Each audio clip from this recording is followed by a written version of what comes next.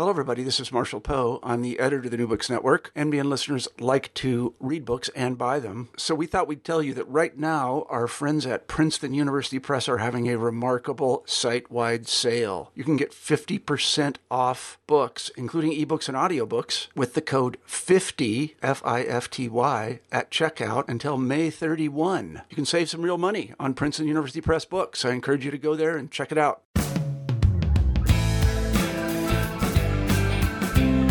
Hello everybody, and welcome back to New Books in National Security, a podcast channel on the New Books Network.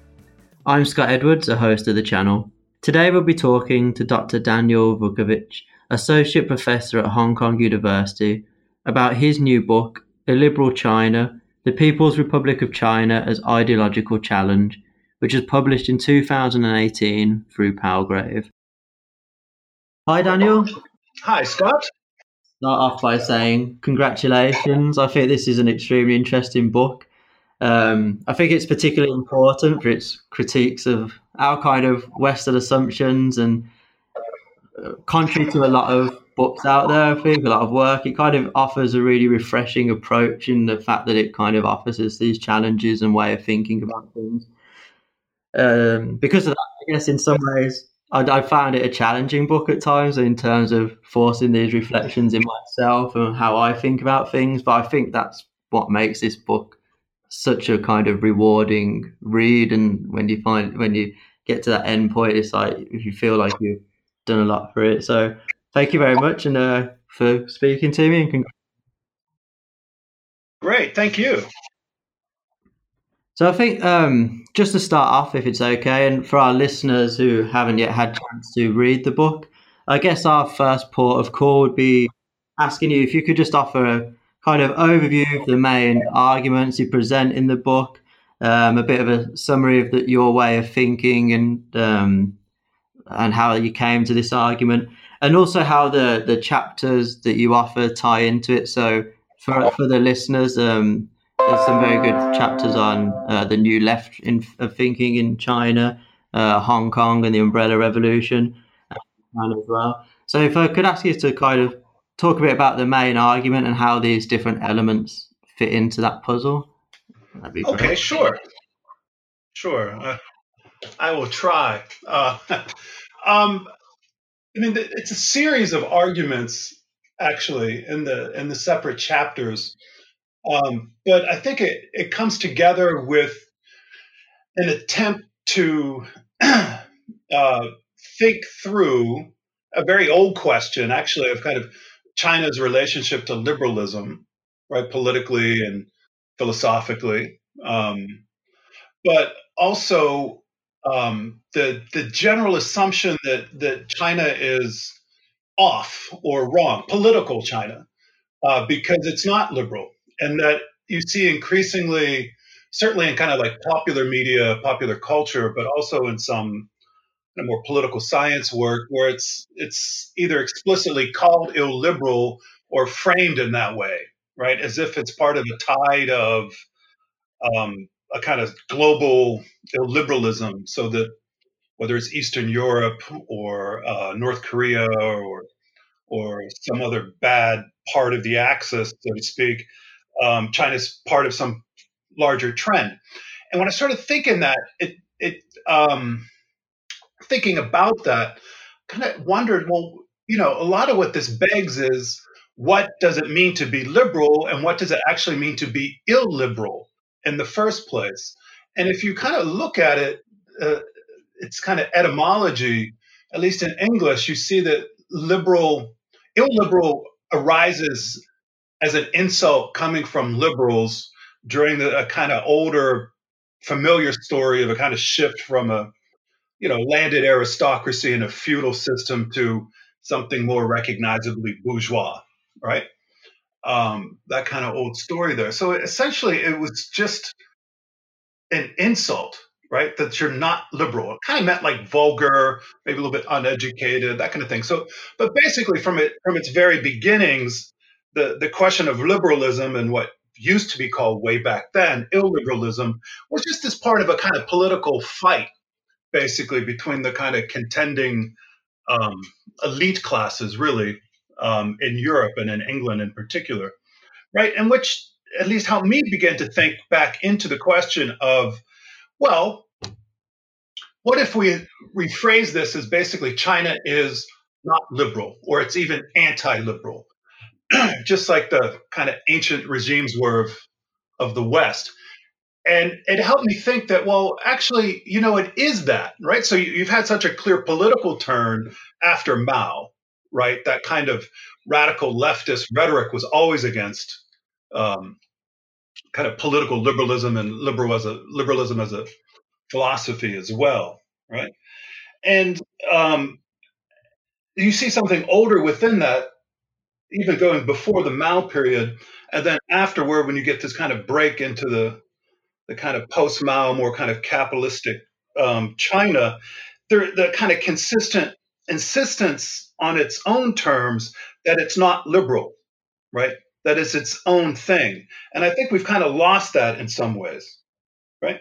So, in other words, this for me, looking at this aspect of China's relationship to it, then had it dovetail with more kind of theoretical critiques and post-colonial studies, at least some forms of Western Marxism, that kind of thing, which are kind of critiques and histories, critical histories of liberalism, as essentially as a discourse of empire and really as something that's almost genetically connected to capitalism. Right? So that's where it kind of began. And more specifically, there was an essay some years ago by Elizabeth Perry, who's always worth reading, right? It's very stimulating and excellent read always. On this question, I think it even had illiberal China in the title, and it was a nice rehearsing of the kind of familiar argument that said, China's got all this protest, right? And it's got a kind of public sphere and all this kind of contention. But ironically or paradoxically, in her view, this only kind of subtends and underpins the state because it has this capacity to respond to it. So in a way, all that kind of what she, I guess, meant is like democratic or liberal protest only kind of shores up the state more, produces its stability. Um, which I think is it's an interesting argument, but for me, it got me also thinking, well, what's wrong with that though? Right? So if it's really having a certain positive effect, at least in some cases where the state does respond productively to this, then maybe there's something to this illiberal system that it has, right? Maybe it has a certain kind of effectiveness and legitimacy stemming from this ability to respond, which in turn was also similar to arguments from her and Sebastian Human around the guerrilla strategy or the how to put it, the invisible hand of Mao almost, and the adaptability of the PRC model since 49 to do this, right? Which is definitely illiberal, right? In the sense of being not liberal or anti-liberal, very consciously and trying to do something else. So the PRC itself understands itself politically as a system, as an alternative or response to this thing of liberalism, right? So this is kind of where the first chapter begins, and I'm trying to think through what does it mean to think that China is actually illiberal? In what sense is it illiberal? Rather than assuming it's just this terrible thing and it just means authoritarianism and so forth, what else is to it, right? And where else can you see the kind of either explicit or implicit criticisms or challenges or alternatives to liberalism as a philosophy and as a politics going on in China, right? And of course, I'm also aware of, and talk about this in various places in the book, China is also illiberal in the bad sense, right? In the sense of it can just be repressive. It is repressive of dissent, at least anti-regime dissent, as if it's just on principle, right? So, and we know there can be obvious, I hate to say human rights abuses, but yeah, human rights abuses, political abuses, um, and of course, way too much exploitation of labor and so on and so forth. Okay, but I wanted to kind of run with this through a series of other analyses that seem to me to relate to the question of liberal or illiberal China. Um, so after the intro and trying to do a little genealogy of this and how I come to the term, there's a chapter on the New Left and its relationship to liberalism and its kind of critique of it, which again can either be explicit or just a kind of denial of it, and attempts to develop kind of critical ways of seeing China not just since the reform period, which they're generally critical of, the kind of exploitation and costs of globalization that have gone with that, but also kind of returning to some of the complexities and depth of the revolution, the legitimacy of Chinese socialism as opposed to liberalism. Um, and the other thing that interests me about them is how they can be seen to challenge kind of liberal universalism that says politics have to be like this, or this is the truth about Maoism and the revolution, or this is why reform is really good for China, those kind of things. So I do see them as involved either consciously or unconsciously or some combination of both as a response to kind of a liberal and kind of universalist historiography. The next chapter gets into um, the kind of rise and fall and return of liberalism within China. And so this one looks at a kind of reading of a little screed from Mao in the 30s called Combat Liberalism, which you might be familiar with, some of the listeners and readers might be familiar with. And what it does is, among its various ways of kind of typifying liberalism, it says that liberals or liberalism stand for an unprincipled peace in the face of like class struggle and exploitation and inequality and things like that, right? And another way to look at that, particularly from the present perspective, is liberalism stands for a kind of depoliticization. And what it wants to do is remove political antagonism and kind of deny the foundational and important status of that in place of essentially development or the free market in more contemporary parlance. So Mao's essay, I think, can be read retrospectively and in context, for that matter, of the late 30s as a kind of debate within the party and what should be, is it politics in command or economy in command and those kind of things. So that, of course, relates to the post-Mao turn and Deng Xiaoping and things like that. And then seeing really this as a struggle over politicization or depoliticization through that kind of Maoist red trajectory. And then contemporary liberalism is in China is of course different than this, but also goes towards the same kind of economism that I think Mao was objecting to as well. So you see the influence of like Friedrich von Hayek, some of the and other kind of neoliberal thinkers and economists.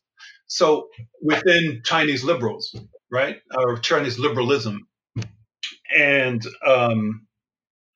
so I see that as a kind of ongoing tension still and a kind of unresolved relationship to liberalism and depoliticization and economism, right? So it's another term that comes up there and runs throughout the book, which for me just means the reduction of everything to the economy, the workings of the economy, that the economy to some extent has to be autonomous, at least from politics, if not from the state, right? And that basically does the work of depoliticizing the society. I mean, this is Mao's analysis, but it's also Carl Schmitt's.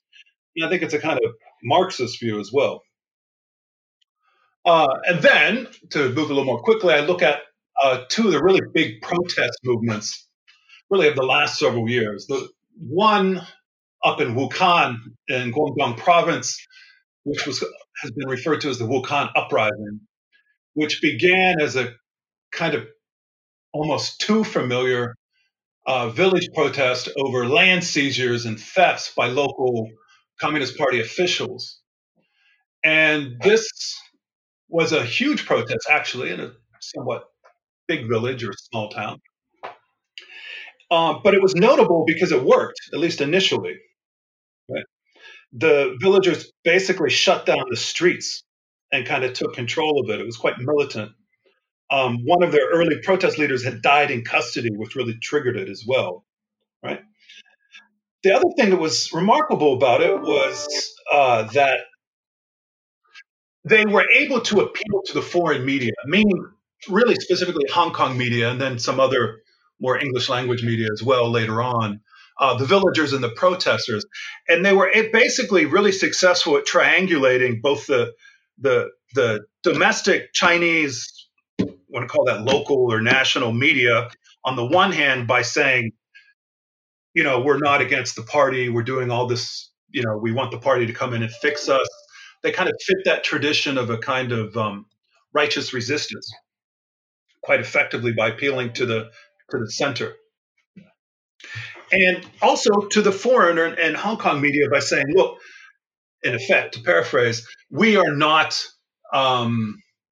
you, basically. We're not going to tell you what you want to hear. This is not 1989. This is not Tiananmen. We're not looking to overthrow the party. And effectively saying this is not about freedom. This is about, democracy, our local democracy, and it's a social justice issue, most importantly, right? So there was a refusal of a kind of universalist human rights, what I want to call a liberal rhetoric that you expect to see in the media, foreign media in particular. And they were able to triangulate that. And I think as a result of this, because they were working in that righteous resistance mode, they were able to continue the protest. And actually, the officials who were responsible for those thefts were all jailed and removed from power. And then they went through a series of local elections. So when you think of it, it's like, wow, here's your Chinese democracy, basically, right? Even in the conventional understandings of it as process and elections, because you have recall power, you have new elections, right? And in fact, that initial wave of protesters, a few of them who were voted into office like months, maybe about a year later, they in turn kind of came up on charges of corruption and embezzlement, basically. And then there were new elections, and that basically the same pattern happened again, which is interesting in a number of ways, right? So it doesn't necessarily end well because the elections in themselves didn't really solve anything, right? The leaders who were brought in two separate waves eventually were forced out, right? And actually, this is now 3 years, at least 3 years after that initial wave, there were more protests. People returned to the streets again. And this time they were just repressed and put down kind of immediately and resulted in big jail terms for the people protesting this time, which didn't happen before. So there's kind of a sad ending there, so to speak, right? But on the other hand, this righteous resistance model, you can see it's still working in Wuhan, right? At least some of the land was returned and some of the money was returned. Now, there's still disputes. This is why the people came back 3 years later. Not all of it was back, that kind of stuff. But what I'm looking at, just trying to analyze, is just to see how that illiberal model works democratically or responsively, which in some sense it does. If you leave aside the election and what's happening there, you see a state that's responding proactively to these problems, right? Which the Chinese state is capable of doing, just as it's capable of doing the reverse and just kind of immediately repressing it, right? Now, what would be fantastic if they just did the former and not the latter, but maybe that's a kind of unrealistic expectation, so to speak. So it's a kind of mixed result of that, but it seems to illustrate the effectiveness of this kind of illiberal democracy, if you want to put it that way, a liberal political system on the one hand, as well as its limits. And the other thing I want to argue, and this relates to the Hong Kong analysis, the umbrella protests as well in some sense, is that you have to see this as the limits of the elections and what they can actually do, and the limits of a procedural notion of democracy, which is important insofar as it goes, but it's not that far that it goes in my analysis, right? It's just that now that's become synonymous with what democracy is. It's procedure, it's process. It's not livelihood, it's not economic democracy, it's not even social justice, right? And if you look at what's happening in Hong Kong and in Wuhan and what can be done and what can be fixed, it's really not a question of how elections are done, or even if there are elections in themselves, right? It's basically a question of the political economy, right? So Wuhan, all these things were the land was stolen or taken or not paid for properly and that kind of stuff because there's such intense pressures on local officials to basically make profit and show all the good stuff that they're doing, and they're just dabbling basically in property speculation and land, right? So there's no more effective, more democratic, more just kind of mode of development in the countryside, right? So that's really a question of the political economy. If you completely commodify the land, then that's the limit, right? So if you get to then Hong Kong, to me, I mean, the umbrella protests were really a kind of the first the Occupy Central, which leads to the umbrella protests, and there's a whole kind of history and analysis of it in that chapter. Well, instead of a illiberal kind of system, you have a liberal protest movement and a liberal political culture of Hong Kong, and you see how this can work and how it can be effective. But then also, in this sense, what its particular limits are, right? So, to make a long story short on this chapter, I think that that insistence on suffrage, what they're calling suffrage, and the procedures and the legal processes that are supposed to take place according to the Hong Kong liberals' view of the basic law, as opposed to the mainland view of the basic law, right? You see all this focus on that. And in some ways, that's really the problem because it's this, again, a question of economy or political economy in Hong Kong. One reason why Hong Kong's so unhappy, I think, and why it's very difficult for many people, it has no economic base, right? Not only did its kind of working class jobs of manufacture leave like decades ago now, there's no alternative mode of development which has happened for various reasons, right? That's not the opposition's fault. That's also the establishment's fault. That's also the mainland's fault because they're not actually taking livelihood and political economy seriously enough in Hong Kong. They're refusing to intervene into the property market. The whole city turns on these just astronomically high property values and standard of living, and nothing's ever done to kind of intervene at this particular level, right? So the procedural thing, to me, hits a wall around that again. And the protests in Hong Kong, interestingly, this actually happened before, and then the protest happened, and then there was a vote which nixed it. But basically, as a result of Hong Kong's disquiet around suffrage and voting, and which is to some extent well known, of course, even in the mainland, there was an alternative proposal to not give universal suffrage of one person, one vote and direct nomination of the city's chief executive, which China's not going to do if that does not basically ban anti-regime, more or less independence advocates from the ticket of the chief executive, right? They did, however, offer a kind of modified system where you would expand this kind of larger committee that works with liaison office, basically, to choose somebody to be the CE. And you would end up with an election. They would basically have two people who would, again, they would be approved by this kind of vetting committee, but then those two people could go out in the city and kind of campaign against one another, presumably come up with some kind of differences between the two of them. And then you vote on them. Everybody could vote straight up on them.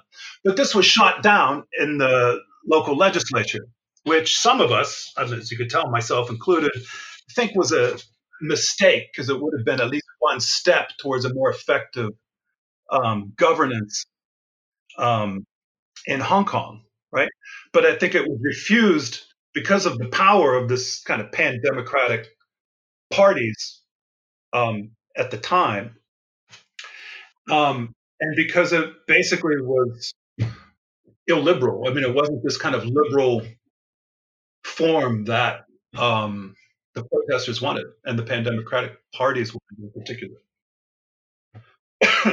And then the final chapter tries to tie together these threads in terms of redefining illiberalism in China and what we can maybe learn from it in terms of political theory and politics going forward. And what I try to point to is that there could be both potentially progressive illiberalism coming out of China, which falls quite far short of like a socialist or radical vision that at least Mao and the left used to want, that even the new left probably no doubt wants. But that would still be instructive, particularly in terms of the state.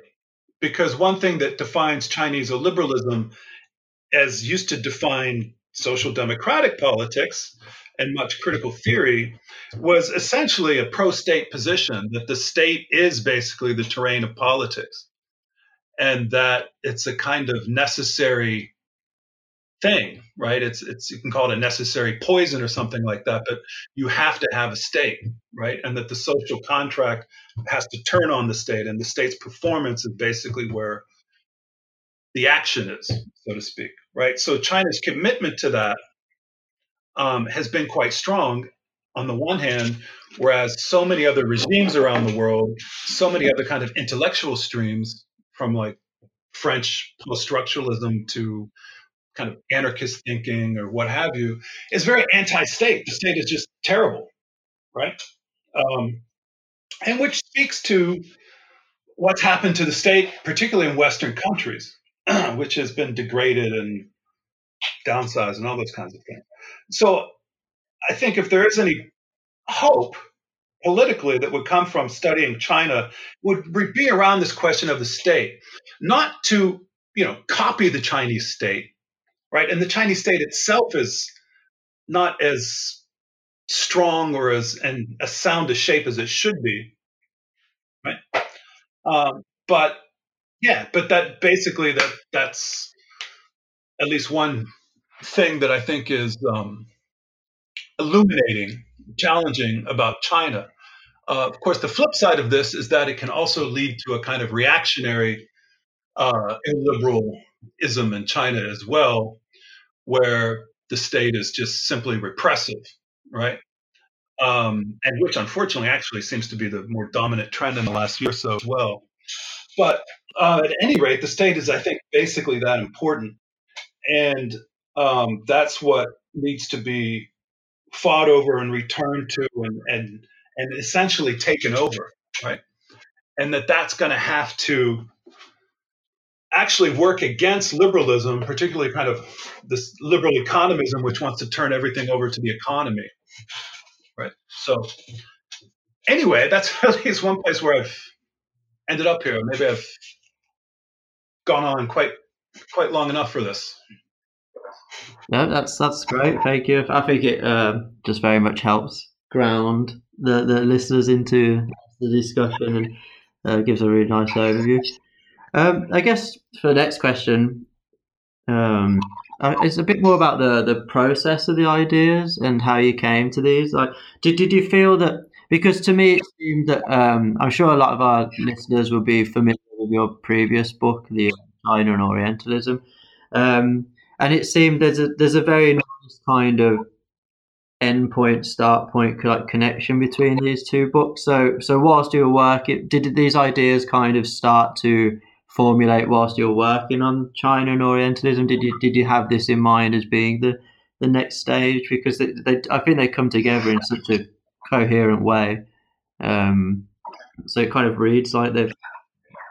Yeah, I mean, I didn't talk about liberalism or illiberalism that much, or much at all in that particular book, but that certainly would have been another way of describing the particular form and even content of that new Orientalism that I was trying to kind of decipher through looking at China, right?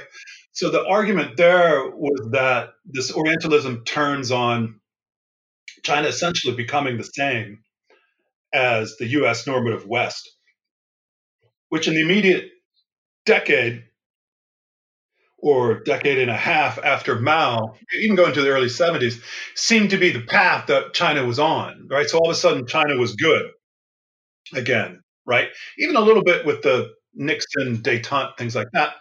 But particularly after Mao, because it seemed to be it was dumping the Maoism and communism. It was kind of going big on markets and economic freedom, whatever that means, and openness and all the exchanges and migration flow. Essentially a kind of ending of the Cold War, so to speak. That seemed that China was becoming the same, leading up to really the 80s, in which there was so much in China, as I'm sure you know and listeners know, the kind of Occidental fevers and cultural fevers, as they were called, and a kind of really embracing of the West, and to some extent of liberalism. And so, Hayek starts getting translated, I think, in the late 80s and is back already in the 90s and things like that, right? Tiananmen, or the crushing of Tiananmen, kind of crushes this dream in some ways, although it was still understood, I think, by China studies and the West in general. And for me, kind of popular intellectual political culture and China studies are virtually synonymous. That there's very little break really overall between the two of them.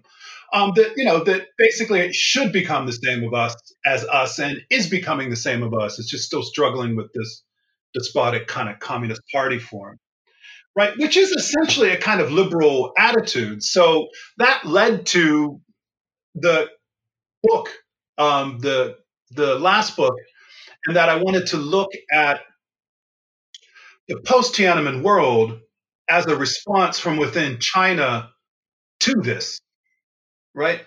So that it kind of began with me with the New Left. So it's knowing some of those folks, going to conferences or workshops with them, or talking to them, or just trying to read them as best as I can, and that kind of thing. Seeing them, it's certainly not about Maoism quite anymore, revolution, but a kind of response to liberalism as a historiography and as a kind of form of economy and things like that, that started happening as well after Tiananmen, or really after the 90s, and the kind of redoubling of all that kind of capitalist turn with Deng Xiaoping, that led to that, right? I did not go to Wuhan actually at the time. I was watching it and kind of observing it. And then by the time I got more interested, it wouldn't have been quite as feasible for me to go up there to find anybody to talk to. Of course, working at Hong Kong is kind of nice. Working in Hong Kong, if you start writing about Hong Kong, is nice because you're already in the field, basically. So it's not a problem to go down to the Occupy sites when they were happening over those 2 months. And yeah, right. So for me, it's been absolutely essential to have some form of dialogue with peers, intellectuals, other academics up in China, because that's, to me, this kind of key link, in that you don't always see it, right? And that you don't always see this in other aspects of China studies, right? And it's always like the same couple names. Maybe they come from China or something like that, or it's China's academy and intellectuals aren't really consulted, right? But the only often, I hate to say it, I mean, it's the intellectuals in Hong Kong who stand for the ones in China, or the Chinese intellectuals in the United States who stand for China in some ways, right? But the academy and the intellectual scene in China, in the mainland, is really quite huge, right? So, and it kind of operates on its own terms. I talk about this a little bit in the introduction, that that early embrace of the 80s during the 80s of like the Western Academy and all the Western scholars and so on and so forth has really, it hasn't gone out the window, but it's basically been corrected, I think. And so you have a kind of development of the Chinese Academy and Chinese views of its own history and of the world that you can access to if you go there. And if you're in Hong Kong, it's a great thing because it's even easier access to that. So that also really informed this book as well. Yeah, I guess to talk about the New Left a bit, I found I really enjoyed the chapter on the New Left. It was something that, and again, I guess this was one of the aims of the book. It's something that I wasn't so aware of. I wasn't aware of this kind of academic discourse, I guess, that emerged and stuff. So I found it really great for that. Especially like the discussions around, is it Wang Zheng's gender neutrality and the kind of cultural revolution aspect. It's Sun Xian's work on the Great Leap Forward and the kind of problems around estimating casualties of the famine and the kind of outcome of that. I was wondering though, in terms of this New Left discourse, I guess a couple of points I'd like to ask about a bit more is these kind of strands of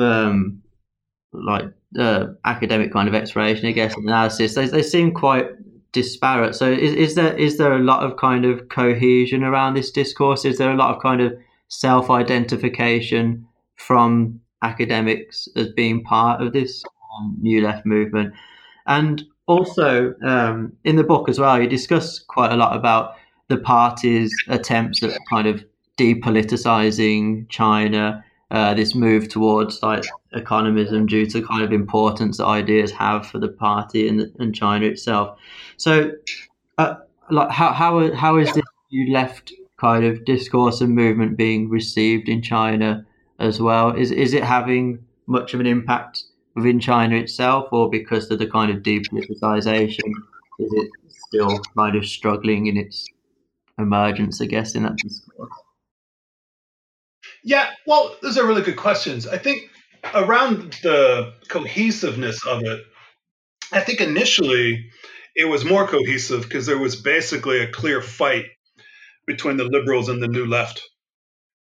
And actually, the phrase New Left comes from some liberal intellectuals who were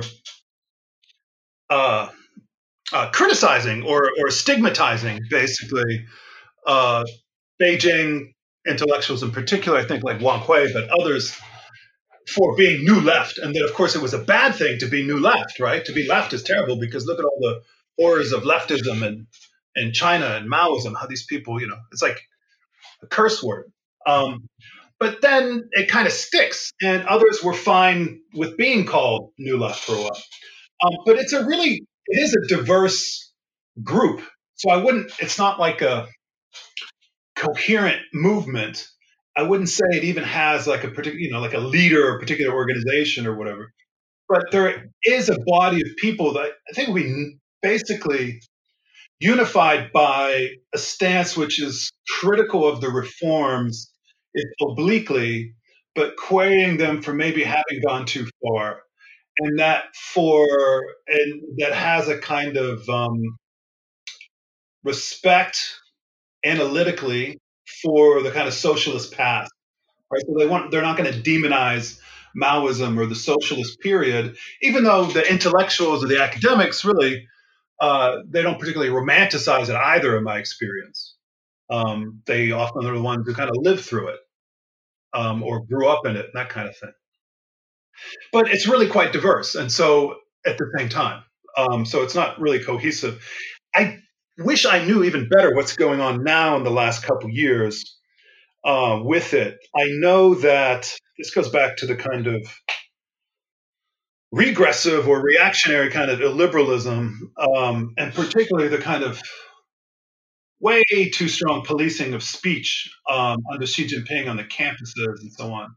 So I think it's had a somewhat chilling effect, particularly at the level of like self-censorship. So I know intellectuals who have been hesitant to publish their books or put them out there just because they sound too political.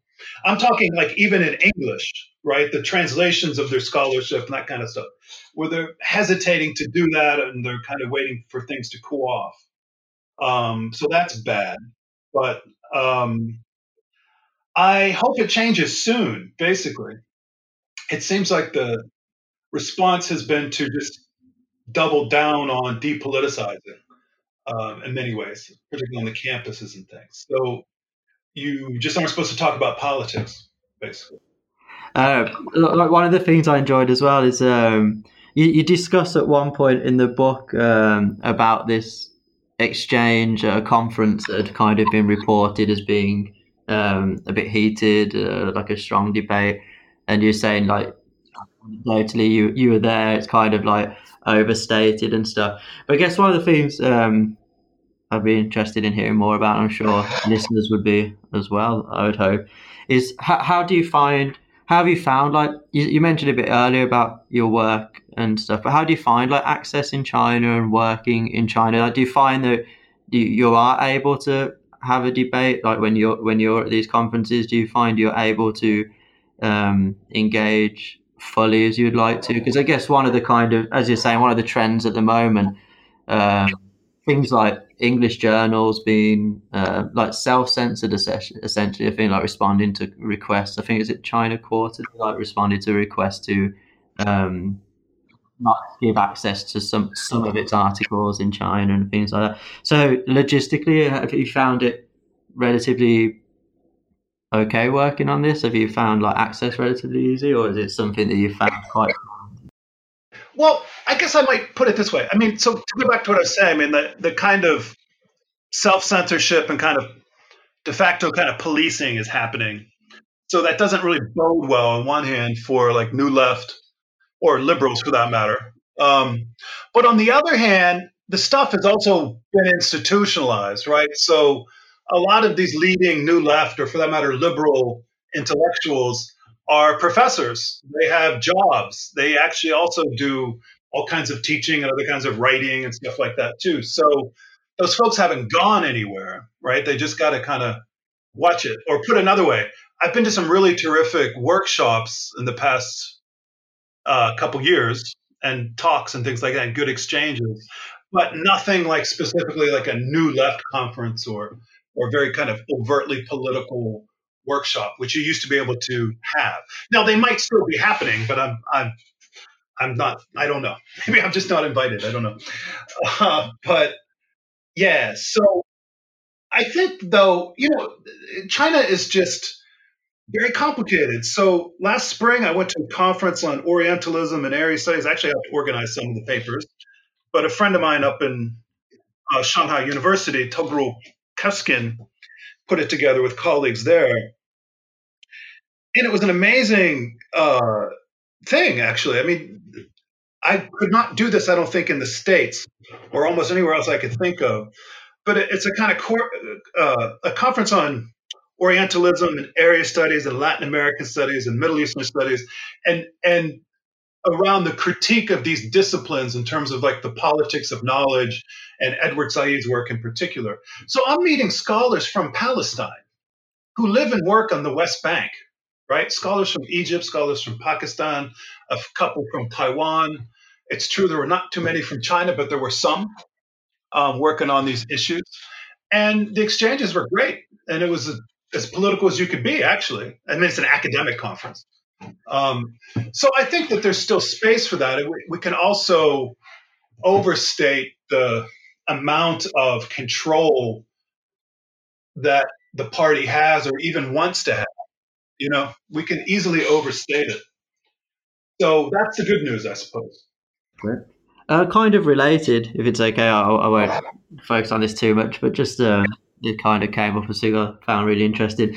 Is in the book as well, one of the things I really enjoyed is it seems like there's a real push to kind of recognize like normal people's agency and like normal people's self-understanding in China. Like I think the assumption is, I guess what you're challenging is in the West, there's this assumption that people on the ground aren't given this kind of amount of agency. You mentioned in particular, I don't know if I'm pronouncing this right, sorry, but is it Nanjikan, the you talk about this village, but you say like it's easy to mark. Actually, like there's 12,000 residents. They're real people. They have their own kind of understandings. I was wondering, so did this kind of focus come about from interactions with people on the ground? Like, was it something that you felt particularly, I guess, like impassioned by, like hearing about hearing people's kind of agency compared to the lack of agency they'd been attributed to, or is it like how did that come about as a kind of point of emphasis? That is part of it. I mean, I think there's two parts of it. One is going to the places or talking to the people or observing, right? And sometimes you don't even necessarily have to be there to observe it with media and things. I mean, so if you see like, I don't know, Chinese protests against the U.S. or something like that, or you can kind of see enough of this stuff to kind of realize, well, wait a minute, these people have their own understanding of particular things, right? Of their own society or of kind of global issues, and it might be at odds with us, but rather than demonize it, let's kind of pause on it. If you're beginning from the assumption that, like I do, that universals are something to be very cautious of, right? From that. So partly that observation and conversation, but also it comes from kind of, I guess, suppose reading anthropology and thinking of like the area studies has no sense that it's kind of caught up in an anthropological enterprise in some ways, like of a study of the other, right? And so, like, you know, one of the things you could learn from anthropology, I'm not an anthropologist, but one of the things you can learn from it is that you have to be conscious of how you write and frame the other and how you talk about them. And you have to look at the self-understanding of these other people, right? And this other place and how they see it, right? And if you begin to write and interpret and then effectively kind of legislate how these people should be without acknowledging their self-understanding, then you're basically doing colonial or at least very arrogant anthropology or writing, so to speak. So it comes from both of those kinds of things. That's great. Thank you. I thought it was really interesting. I guess with everything going on at the moment, if we kind of move on to like I say case studies. I'm not sure they come across as like explicitly case studies because they both contribute to the discussion so much. But as you were saying earlier, the discussions around Hong Kong and Wuhan, and as you mentioned, the first that you look at is this umbrella that's been termed revolution in Hong Kong, and argued the clash kind of revealed this kind of mainland liberalism on the one hand, but also the limits of liberalism in Hong Kong because of the kind of problems it's facing. And you mentioned, I think, there's two requirements in order to kind of overcome the impasse which has emerged. One is the exceptionalism, and the second is like this kind of political challenge to mainland's drive to depoliticize society, I think you say. I was just wondering if we could reflect on this argument of Hong Kong and also the kind of recent protests. So I imagine our listeners would be interested in the scale of what was occurring there. And I was wondering if you see any sort of, whether you see that as being a continuation of the more kind of problematic aspect, or whether there's been any recent changes in the protests that happened recently, because to me it seems like a lot of the similarities are there, especially the ones which you're critical of. So having like the kind of functional goal of just wanting to overcome the extradition treaty rather than kind of more systemic changes. And it seems to be like quite a fractured movement, still like very youthful, limited impact and stuff. So do you think this is a continuing sign of Hong Kong kind of falling short of being political, as you argued the kind of umbrella revolution was? Like, how would this fit into your work, do you think? Oh, right. I almost forgot that part. Yeah, I actually like that part of, if I can put it that way, of the umbrella stuff. The analysis there, I think I argued that it stopped being political at a particular point because it began haggling over the issue, if I can put it that way, protesting over the issue of how the chief executive should be elected. And they just want universal suffrage. Okay. And it was very clear that's what the debate was. And they said, the protesters at any rate, we don't want this reform package. We want this straight up direct nomination and everybody votes, which actually, to be honest, would have been abandoning much of the basic law or much of the writing of the basic law, which also kind of promises moving towards universal suffrage, but then puts all these conditions on it. So it's a mess of a document. That's a separate discussion. But I said it kind of stopped being political when it became clear that this is what the demand was. And the response from the CE, who couldn't do it anyway, who couldn't legislate it, bring it into existence. And the response from the Hong Kong government and the mainland government was silence or no, basically, right? But then people kept going to the streets and the protests, particularly the students, for the kind of Occupy thing. And it just became not political in my analysis because there was no specific demand, right? It wasn't about the demands. It was about saying something. It was about being there and maybe, kind of social imaginaries, place people participating. It's being all very interesting and great and significant in its own way, but I wouldn't necessarily call it political, just as I wouldn't really call the Occupy Wall Street, some of its stuff, as political either. Okay. Because it's not really about the state or making demands and that kind of thing. Anyway, so that was the analysis there on that.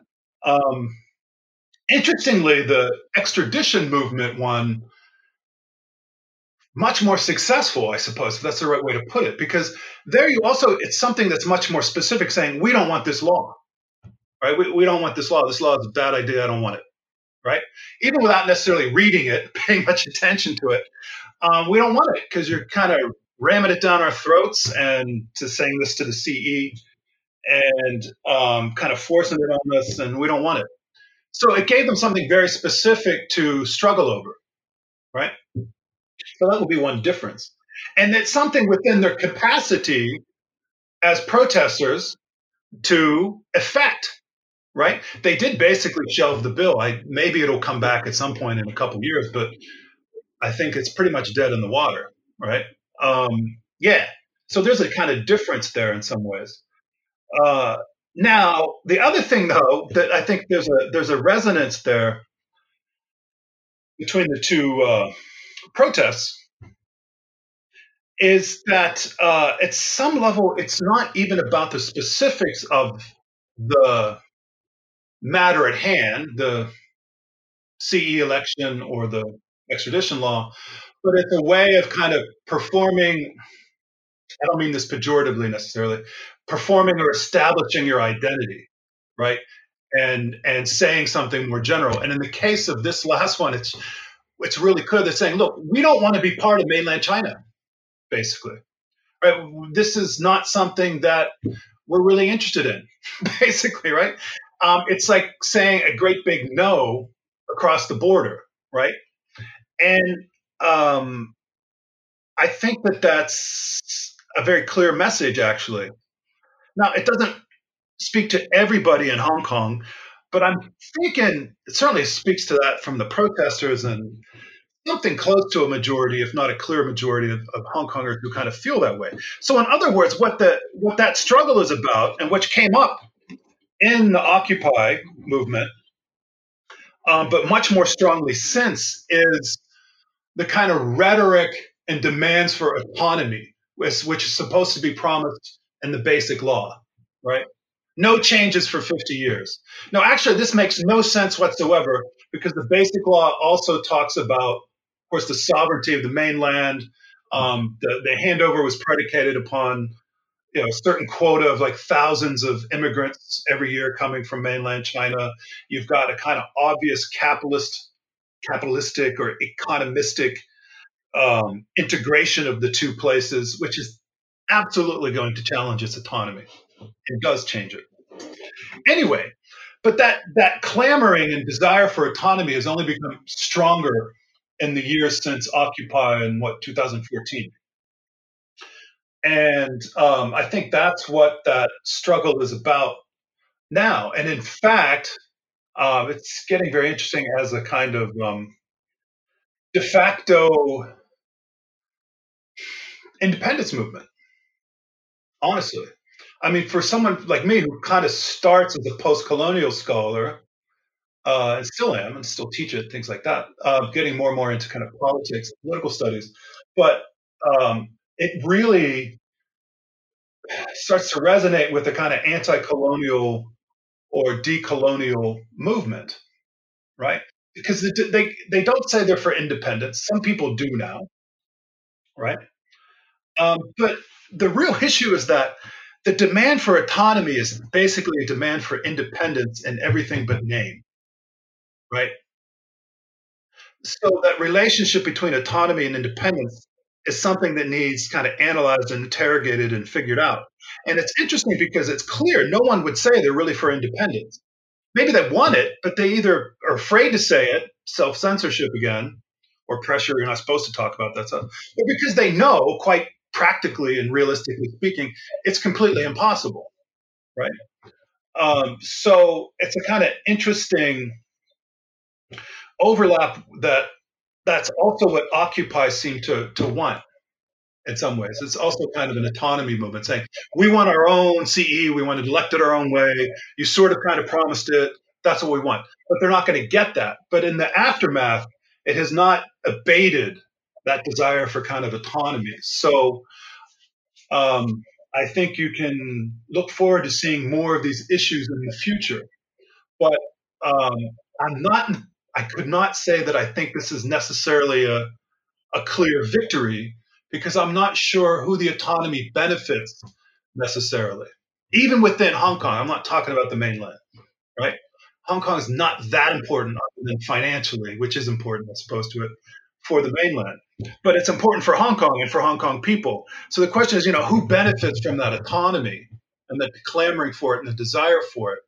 And why do you want it? So I'm hoping that these questions will be debated and kind of sussed out and discussed in the future.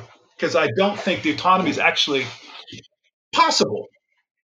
But it depends, on the other hand, what we mean by autonomy. Political autonomy, I don't know. Social autonomy, maybe. Economic autonomy is already gone, unfortunately, for better or worse. Yeah, so it definitely resonates with the 2014.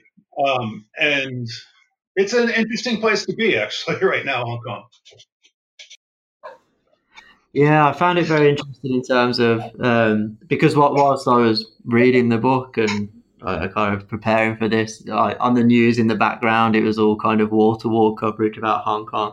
So it very much resonated when you're discussing about how Hong Kong's importance in the West has a kind of symbolic importance, right? Where it's just publicized so much. It kind of really resonated at the time because on the one hand I'm looking at my screen reading, on the other hand you have the TV going as well. So it's it was a really interesting discussion.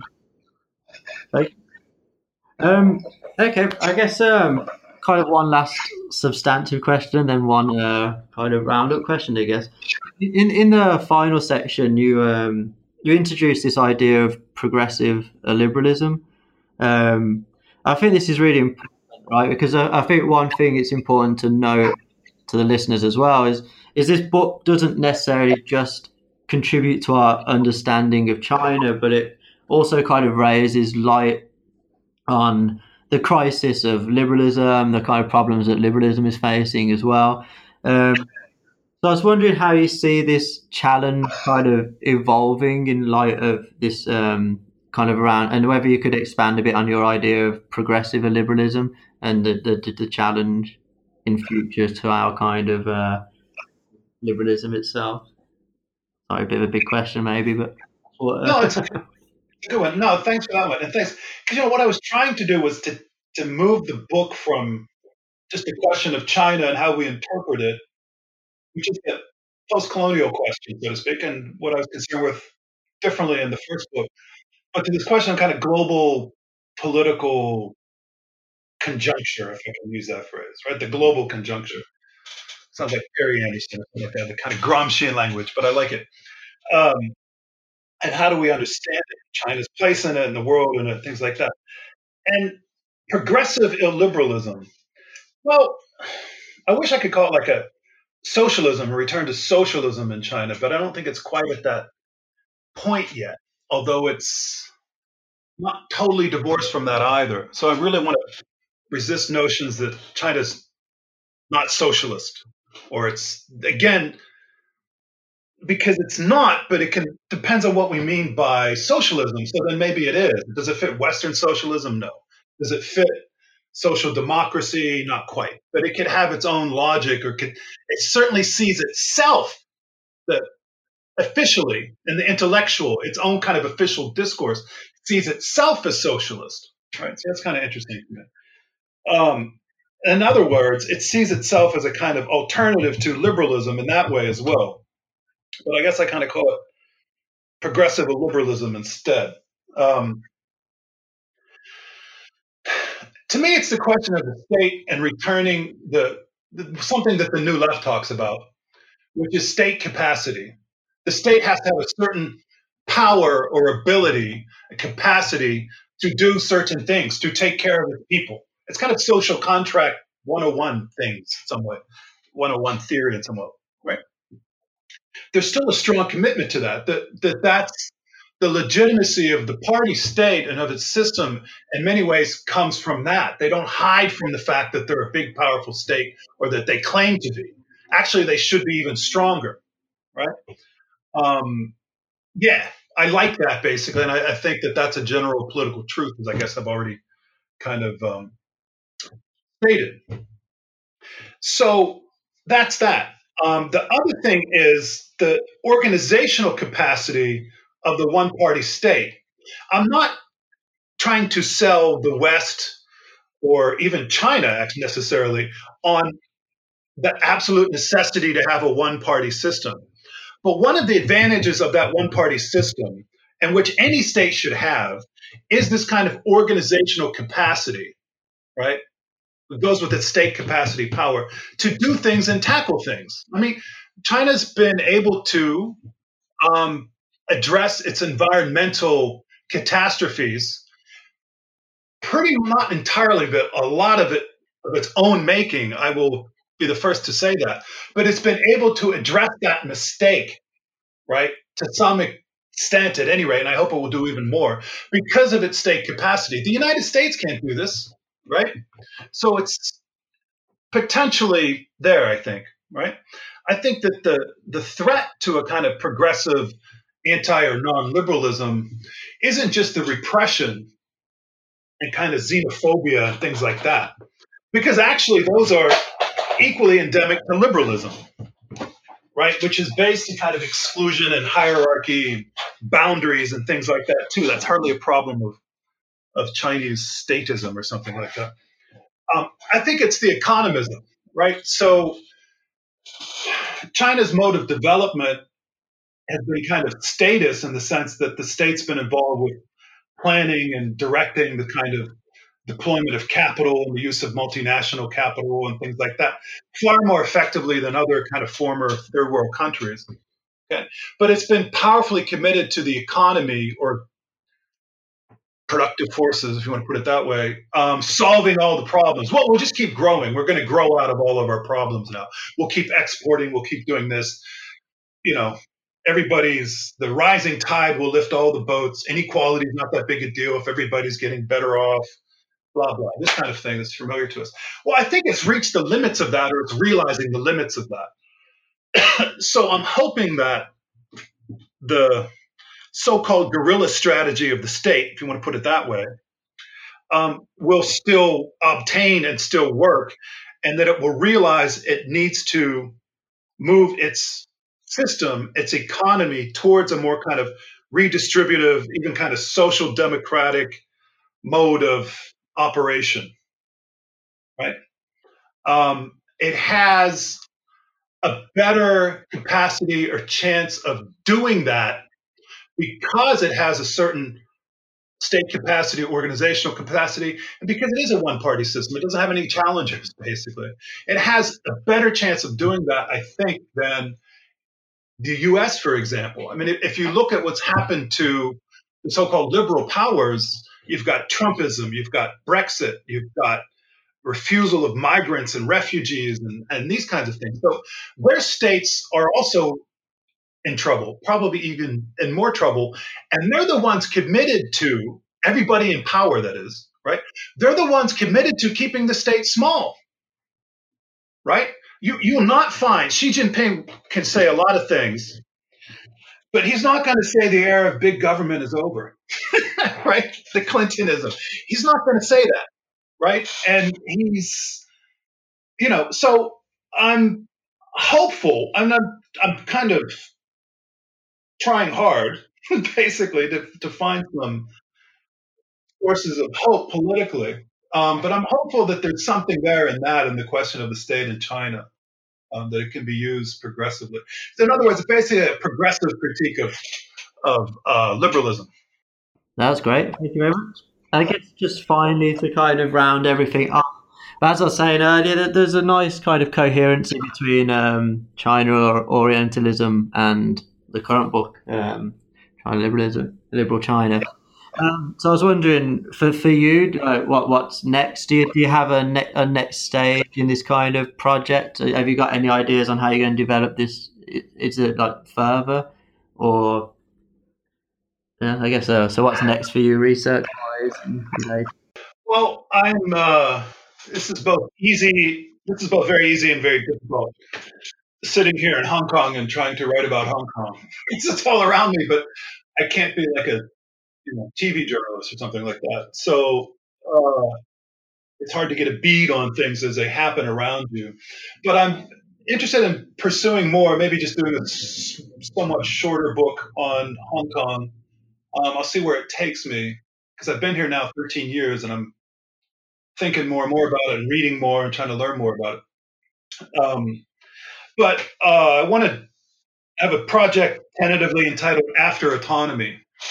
And we'll look at basically Hong Kong and China together in this kind of particular relationship, to the relationship between them and what that tells us about the rest of the world now too. So, I mean, the autonomy, Hong Kong's democracy movement has become basically an autonomy movement, because the full direct democracy electing the CE is, they're not saying that, but it's pretty much off the table, right? And impractical.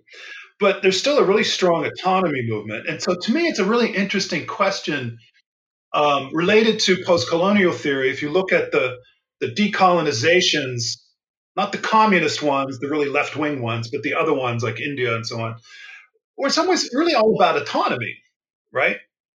Too, right? Getting rid of the colonizers, partly to have your own autonomous nation. And yet so much work in post-colonial theory has talked about how that never happened and maybe couldn't happen and so on. But in Hong Kong, you see it powerfully reactivated or activated for the first time for itself, kind of clamoring for autonomy and separation, and I'm even going to call it independence, which raises interesting questions. One, is it actually really possible? And if it's not possible, what do you make of that, right? What can you still learn from it? And is autonomy an interesting or valuable or worthwhile ideal and value anymore, right? Not just for Hong Kong, but for the whole world, right? So is it even possible, on the one hand, given the kind of shrinking of the globe, so to speak, with globalization and kind of economic integration, so that crises in the US affect Hong Kong, crisis in China affects Africa, so on and so forth. On the one hand, and then, environmental catastrophes looming, these kind of things, which, I don't know, it seems to me that might contradict the value we have previously held on autonomy. And so much of liberalism, even some forms of Marxism, have been about individual autonomy, individual freedom, your distance from other people, your kind of a priori nature to society and all those kinds of things. all that's predicated on autonomy in some way. And I think that that's really being called into question now. So it becomes, are we to understand this as a bad thing or as a threat, or is there some kind of potentiality to that might be worth thinking through? So I think that Hong Kong's movement after 97 here and these past decade and coming ones can be very interesting for us kind of politically to think about this question of autonomy and globalization. That sounds great. I look forward to reading the outcomes of that one as well. So, okay. I guess we'll round up there then, if that's okay. Unless you have anything else you'd like to say whilst you're here. No, I just want to say thanks so much for doing this interview. Yeah. And I know it's early, or was early for you. No, okay. Yeah. That's great. I'm glad you read the book. That's a great question. Well, thank you very much for your time. And yeah, hopefully I look forward to the next project. Thank you, Dan. Okay, great. Yeah, thank you, Scott.